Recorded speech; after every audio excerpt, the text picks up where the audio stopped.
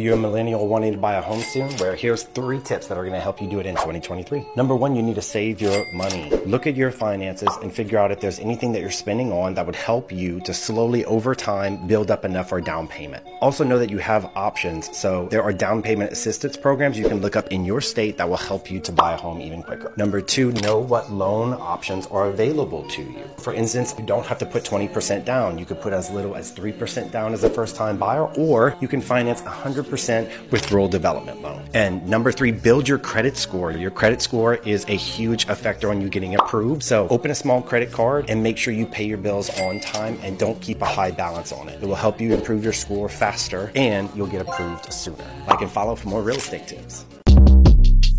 Short Cast Club.